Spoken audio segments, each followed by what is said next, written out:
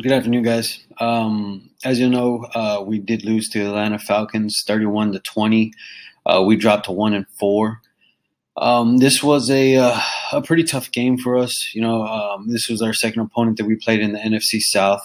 Saints being the week one opponent that we played, and we definitely wanted to come out here and be competitive and to be able to play an efficient and effective game. And for the most part, at the beginning of the game, we did. But at the end, again, the turnovers really hurt us here.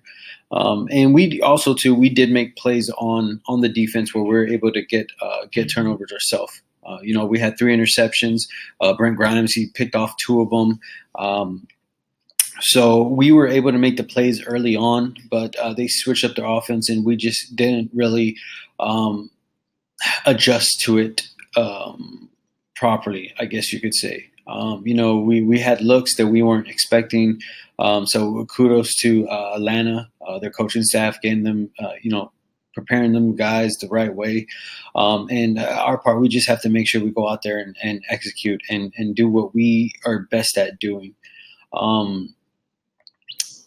Again, I cannot stress it enough. Turnovers is the biggest thing. We only had 2 this week, and even at that, we actually were +1 in the turnover difference, but it still didn't matter. And that's how critical it is when you're playing a good team like Atlanta.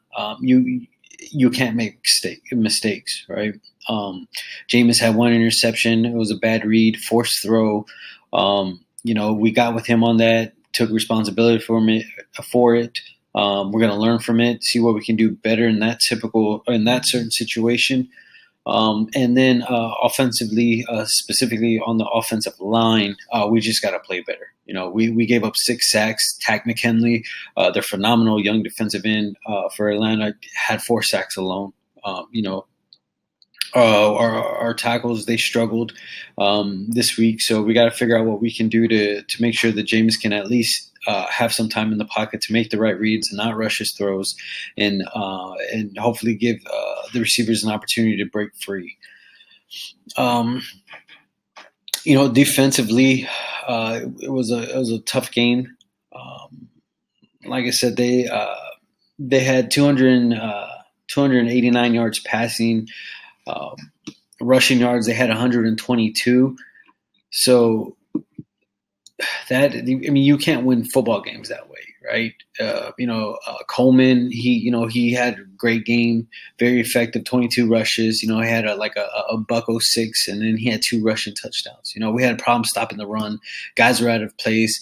It was something that we could have prepared better for, put it that way. And that's on us. That's on the coaching staff. That's on the front office. So we just got to make sure that we're giving our guys the best opportunity to go out there and execute and play to the best of their abilities. Now, we did see some things that we did like. Ronald Jones, we didn't use him as much as we would like because we fell behind. But, he had a great run. He had like a 52-yard run for a touchdown. So he showed some flashes. On the receiving wise, Chris Godwin, he really came in and he played some quality snaps. He was able to catch, 6 balls for 82 yards.